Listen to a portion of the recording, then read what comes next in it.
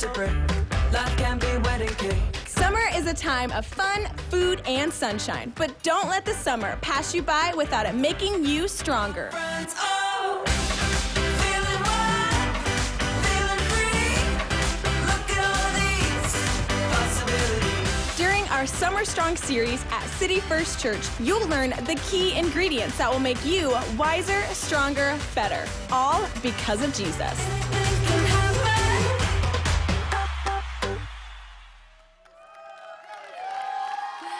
Well, hello, City First Church. We are so glad that each and every one of you are with us today. And I want to take a moment and I want to welcome everyone who's joining us, our City First Church Anywhere online family right here, Spring Creek and State Line. You're amazing. Cape Coral, and of course, our very favorite locations, God Behind Bars.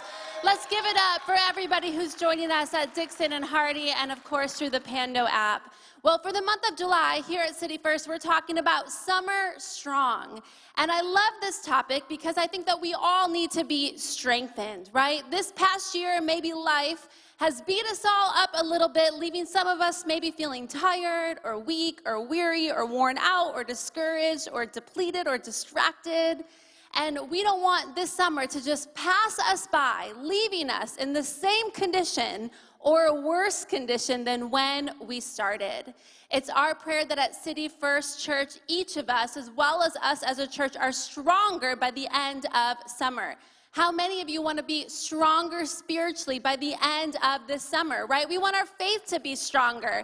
Yeah, you can give God praise. We want our relationships to be stronger. We want our marriages to be stronger, our parenting to be stronger. We want decision-making to be stronger. We want our purpose, why God has us on this earth at this time, to be stronger. And so the question that we have is, well, then how do we get stronger? And so far in this collection of talks, we've talked about two different ways. Pastor Jeremy talked about how to overcome temptation. And last week, Derek did such an amazing job talking about how to find rest if you are stressed. So if you miss either one of those weeks, go back and watch them on our website, on YouTube. They were absolutely amazing. But today, I want to take some time and I want to focus in on finding strength in unexpected places. How we can find strength in unexpected places. You know, when we talk about finding strength, our minds may drift to believe that we become stronger by striving or trying harder. Or maybe you think, I become stronger by having more power or willpower. Or maybe you're like, Lisa, I get stronger when I watch Netflix or TikTok, okay? Like all of us might have our own prescription to find strength. But what does the Bible say about where we can find strength? And when we look to God's word, we find that we can find strength in unexpected places. Now, there's a famous verse in the book of Nehemiah, and you might know the fill-in that we're about to show on the screen, okay? But don't shout it out yet, just hang on to it, okay? But there's a verse that says, the blank of the Lord is my strength. Now, if you had never seen this verse before, maybe you're seeing it for the very first time, you might expect this to say, the power of the Lord is my strength. Or the greatness of the Lord is my strength. Or the victory of the Lord is my strength. But the answer, and this is your time, it says the joy of the Lord is my strength. The joy of the Lord is my strength. Now, I don't know about you, but joy is not what I would expect to strengthen me. Right? In today's culture, there are a lot of things that we talk about. There are a lot of things on the rise. Things like fear, depression, anxiety, loneliness, worry. We hear a lot about these things, but something we don't hear a lot about is joy. And we don't talk about the fact that joy could even be an antidote to some of those things.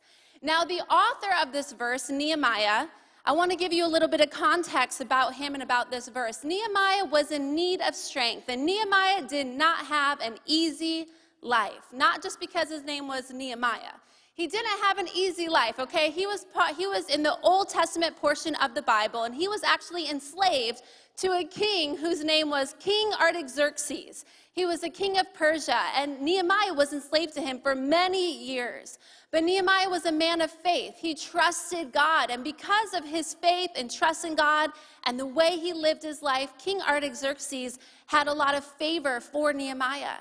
And Nehemiah was also of Jewish descent, so when he learned that Jerusalem had been destroyed, the city walls were broken down, Nehemiah felt a burden to go and help his people rebuild their city. And because of Nehemiah's favor with the king not only gave him permission to go, he gave him aid, he gave him assistance, he gave him provision to go. And so Nehemiah went to Jerusalem.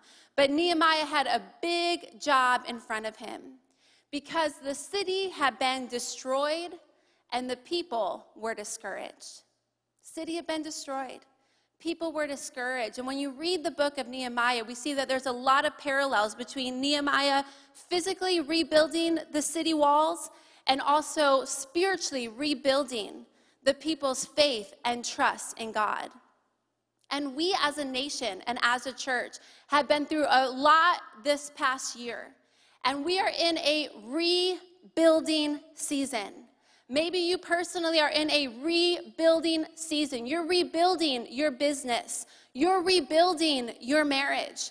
You're in the middle of rebuilding a relationship with a child. Maybe you're in the middle of rebuilding your friendship circle after months of isolation. Maybe you're in the middle of rebuilding what your faith looks like, what your dependence on God looks like. You're rebuilding what healthy habits in your life look like. And in the middle of your rebuilding, God wants his joy to bring you strength.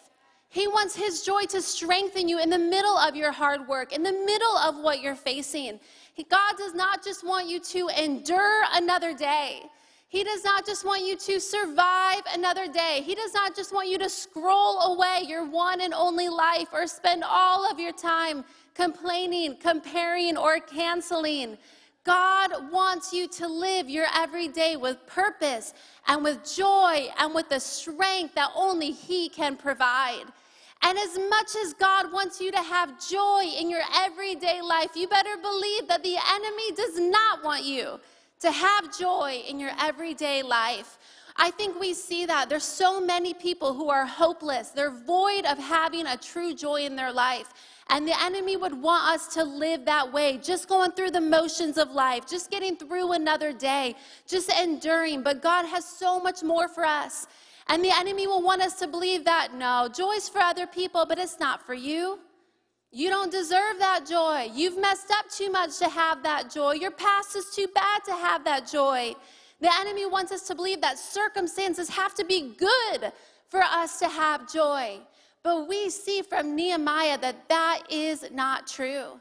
Their circumstances were not good. Their city had been destroyed by their enemies. They had nothing left. They were physically working hard every single day to rebuild. And yet Nehemiah is telling them, guys, right where you're at, the joy of the Lord can be your strength. And in our world today, we can mix up happiness and joy. But there is a difference. They are not interchangeable, okay? Happiness is based on circumstances. We've all experienced that, right? You've got a good circumstance, you're feeling happy. You know what I'm talking about, right? You get that new pair of shoes, you're feeling happy. You're feeling fulfilled for a minute, okay? You finally have that weather that the sun is shining and you're feeling happy, right? Your bank account is looking good. You got that stimmy check and you're like, I'm feeling happy right now. You've got that relationship that you've been longing for and you're like, I am feeling happy right now. Your social media is blowing up. You're feeling happy. You finally closed that business deal. You're feeling happy. You finally have that good round of golf and you are feeling happy, right? But happiness is temporary. It is fleeting. It comes and it goes. The good golf comes and it goes. The weather is good and then it's not. And we don't want to be people who are just living a slave to what our circumstances are. Happiness is fleeting, but joy is permanent because joy is based on Jesus. And Jesus is unchanging. He is the same yesterday, today, and forever. Joy is not found in circumstances. It is found in Jesus. And that changes everything for us. And do you know that Jesus wants you to experience his joy? And how do we know this is important? Well, there's a couple scriptures I want to read to us. Do you know that when Jesus first came to this earth in the form of a baby, right? We talk about this around Christmas time. There's a famous verse in Luke 2:10. And a lot of times we think about this, around Christmas. It's this verse, Luke 2:10. It says, "I bring you good news of great joy," cried the angel, "which shall come to all people." The angel is talking about baby Jesus being born on this earth. So his entrance into this earth is marked with joy. And then when Jesus left this earth, right before he ascended to heaven, some of the last words that he said to his disciples are found in John 15:11. And it says this, "These things I have spoken to you, that my joy may be in you, and that your joy may be full." Right? Not just maybe kind of there, not that it's circumstantial, but his joy may be in us and that our joy may be full. Jesus' entrance and exit of this earth were bookended in joy. We talk about we want to make a good first impression. We want to leave a good lasting impression. Well, the fact that Jesus' entrance and exit were marked by joy is significant, and it tells us that because of Jesus, we can have joy. Now, I don't know about any of you, maybe you're a practical person in the place, and you're like, this is good, this talk about joy, but specifically, Lisa, how do I obtain this joy? Well, I'm glad that you asked, and today I want to give you 2 ways that you can cultivate joy in your everyday life. 2 ways that you can begin to implement today to see that increased joy that we all desire. The first one is this: spending time in God's presence produces joy. Okay, God's presence, and this is important for all of us to know, God's presence is the pathway to joy. Not your relationship, not your new Yeezys, not that social media. It is Jesus. God's presence is the pathway to joy. It's found in him. It says this in Galatians 5:22. But the Holy Spirit produces this kind of fruit in our lives: love, joy, peace, patience, kindness, goodness, faithfulness. See, this is good news because joy is not something that we have to try to produce. We just cultivate the environment where it can grow. Now, you might be in here and you're like, okay, that's good news for me because I am not naturally a joyful person. Maybe you're like, my spouse is not naturally a joyful person. Don't nudge them. Don't look at them. Just keep looking right here. There's good news on the way.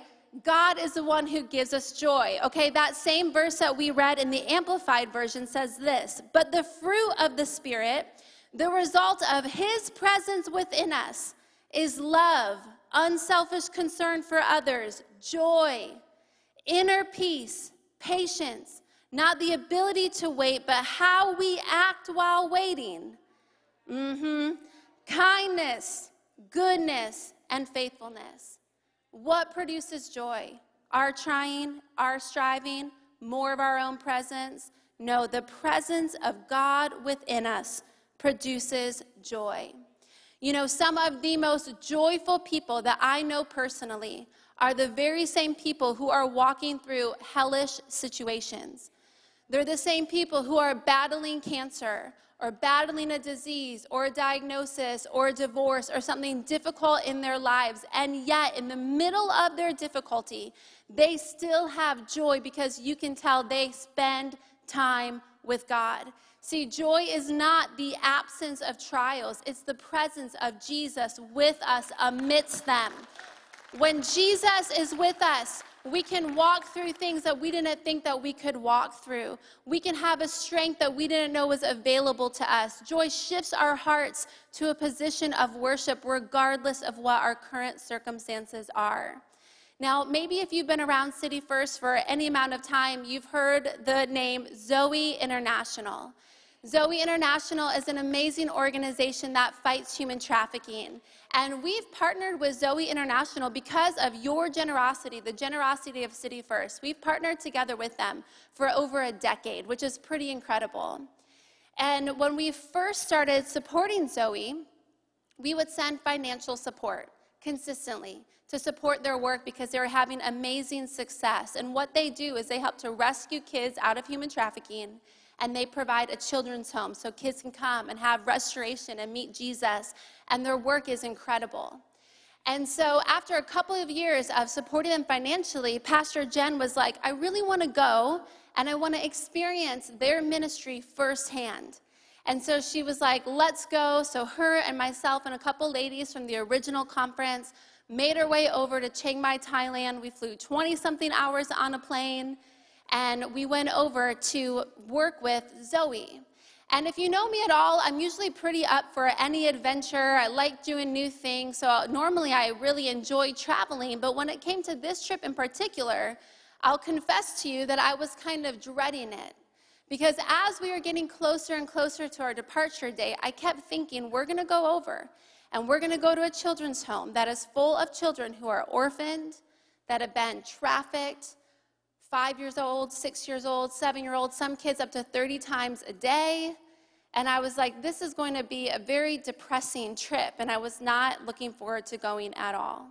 And so we get over to Chiang Mai, Thailand, and we get off the plane, and we meet with some of the staff, and we meet with the founders, Carol and Michael Hart, and they're kind of giving us the do's and the don'ts and what to expect, and I'm still feeling a little nervous. And I'll never forget, we walk into the children's home, the very first time I ever went, and there's dozens and dozens of kids, little kids to teenagers, and this place is just teeming with life.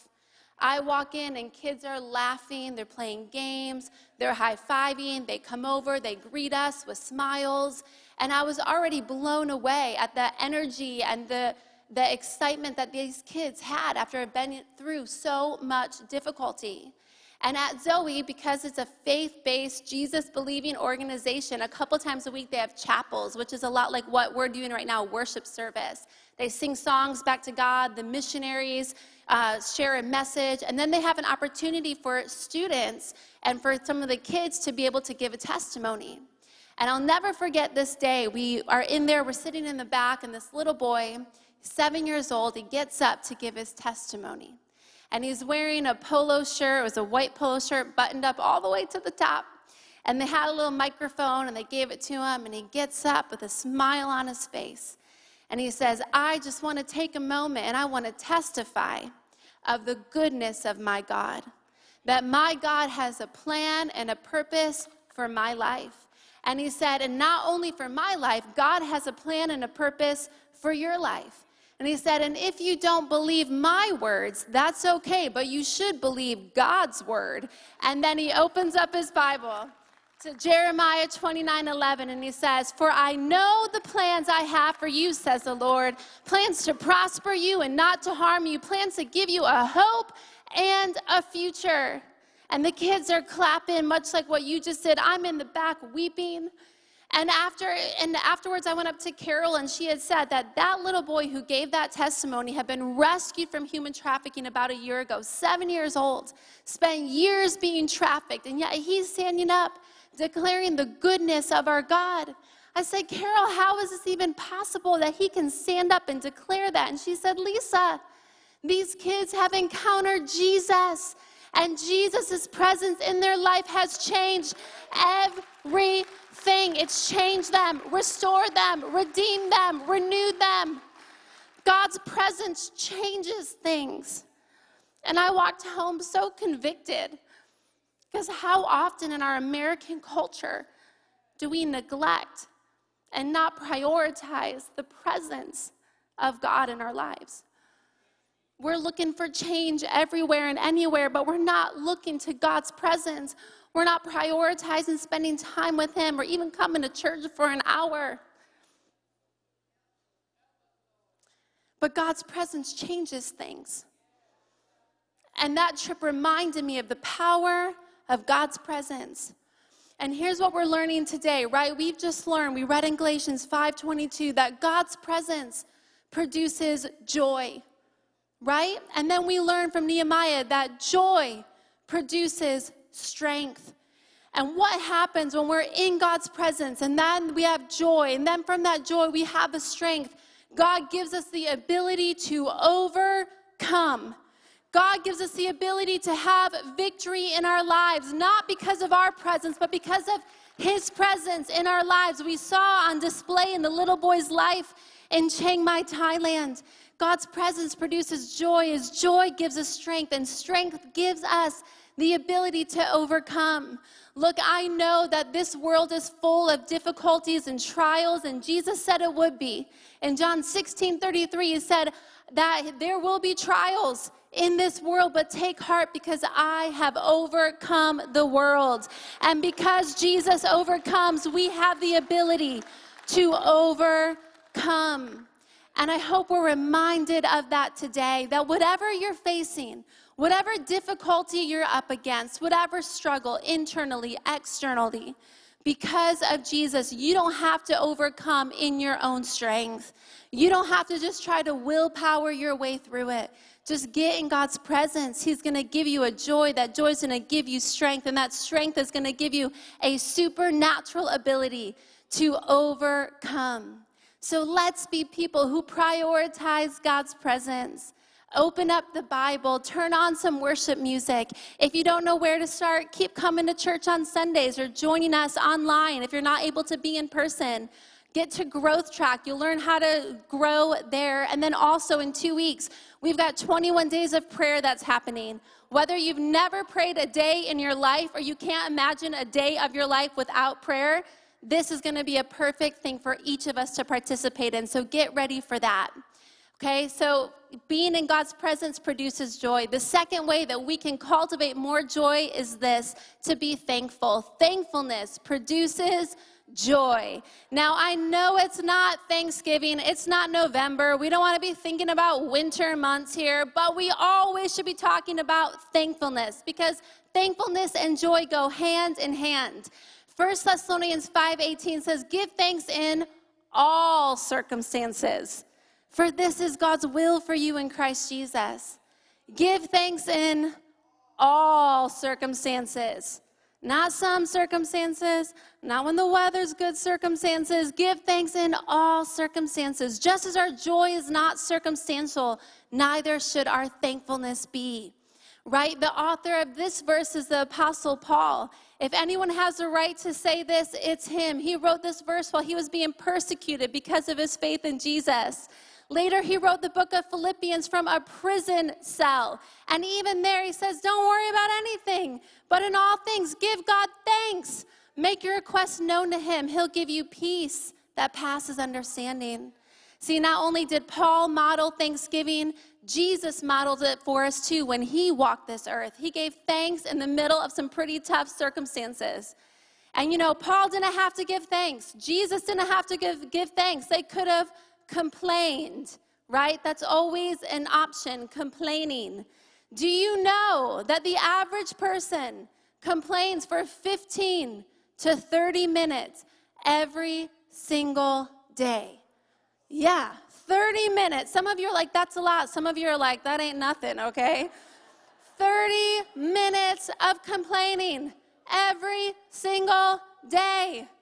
Now, I know we've got overachievers here at City First, but this is not a category where you want to be above average in, right? But man, can we complain? It just comes so easily. We complain about the weather. We complain about the traffic. We complain about that music that is too loud, or the internet that's too slow, or the Cubbies that just can't win a game. We complain about the preacher wearing jeans with holes in them. Like, we just complain. Have you ever met a chronic complainer? You're like, I just want to avoid them. You see them in the hallway, and even if you're like, how's it going? They're going to be like, I've been better. It's not going so good. If you can't think of a chronic complainer, it could be you. I'm just offering that as an option. Right, but it takes no effort to complain. Zero. It is easy to complain, but it does take effort and it does take intentionality to be thankful. And we know the benefits of thankfulness. It produces joy. Do you know the byproduct of complaining? It causes our brain to operate differently. It causes our body to carry stress that we are never intended to carry. There's negative repercussions of complaining, but there are positive results when we are full of thanksgiving. And why do you think some of Jesus' last words to his followers before he left this earth were to have joy and joy to the full? Was it for them? Yes, it was for them. He wants them to be full of joy, but also it's for the other people who didn't know Jesus yet. Jesus is like, look, guys, I'm going to heaven. You're representing me here on this earth. And as you represent me, make me look good. Jesus is a smart guy. He's like, and joy is going to make me look good. It's going to represent me well. Complaining, that is not going to represent me very well. So be full of joy. Be full of thanksgiving, and people are going to notice what you've got. This world can be void of true joy. And when they see true joy in you to the full, they're going to say, I want what they have. And then they're going to realize that that joy comes from Jesus. And they're going to want to have what we have. The disciples were just ordinary people, but they spent enough time with Jesus that that joy began to overflow. Joy is meant for you, but it's not meant to stay with you. It's meant to overflow out of you. That's why it says joy to the full, to the brim, that it has nowhere else to go but to spill out into your home, into your workplace, into your conversations, into your everyday. How would your home be different if all of a sudden you walked in full of joy? How would your workplace be different if you were a carrier of joy? Things would be different. People would notice that joy and they would want to know where it came from. And I know that it's not always easy to be thankful, right? It wasn't always easy for Jesus either. Even in difficult circumstances, though, he still gave thanks, like what that verse says. Give thanks in all things. In 1 Corinthians 11, Jesus is preparing to go to the cross. He's having his last supper with his disciples. And it says in 1 Corinthians 11 that on the night that he was betrayed, the Lord Jesus took some bread and he gave thanks for it. On the night that he was betrayed. That's not a good night. Preparing to go to the cross. It's not ideal circumstances. And yet even there, Jesus found something to be thankful for. We all can find something to be thankful for. And what's so interesting about that verse, that he gave thanks, is that in the original language that it was written in, the word gave thanks equals eucharistio. That's the original word that means gave thanks. That word has two root words, chara, which means joy, calm, delight, or inner gladness, and charis, which means grace.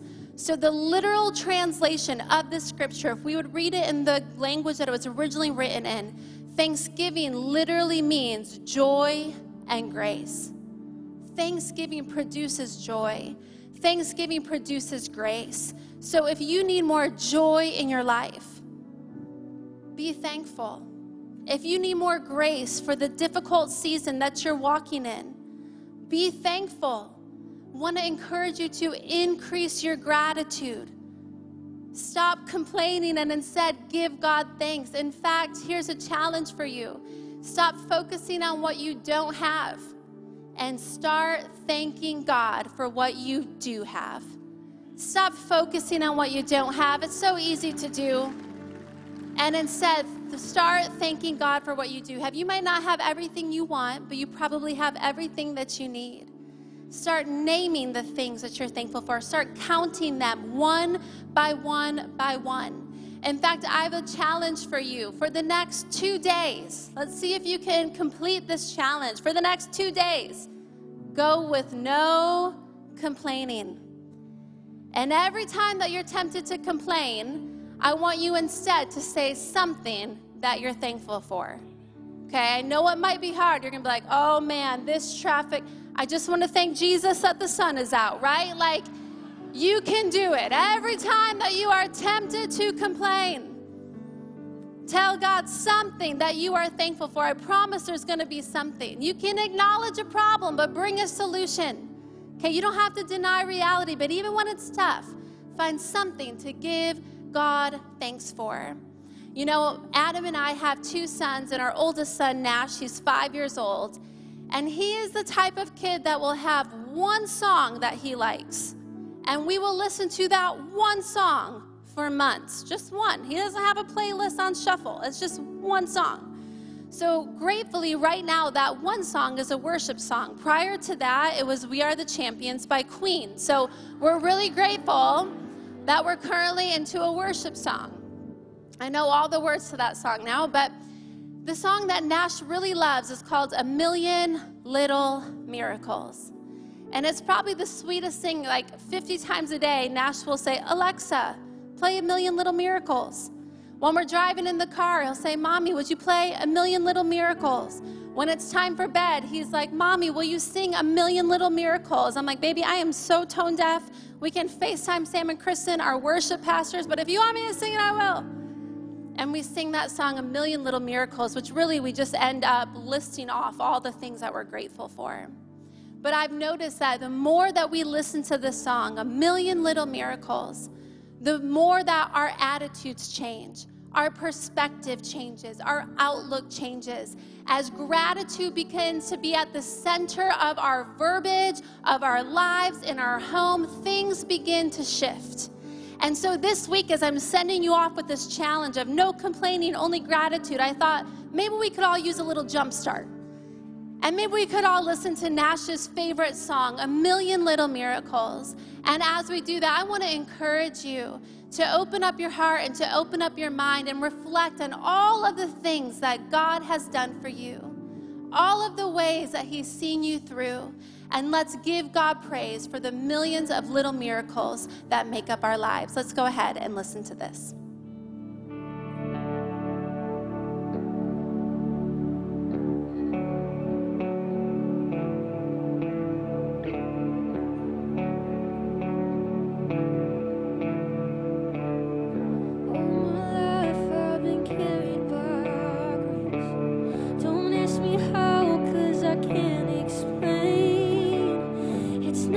Short of a miracle, I'm here. I got some blessings that I don't deserve. I've got some scars, but that's how you learn. It's nothing short of a miracle, I'm here. I think it over. It doesn't matter. I know it comes from above. I've got miracles on miracles, a million little miracles,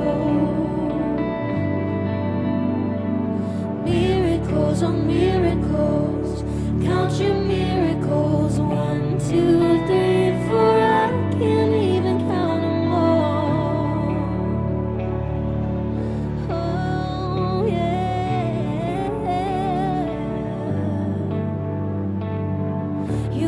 Steady so I wouldn't give up. You opened doors that nobody could shut. I hope I never get over what you've done.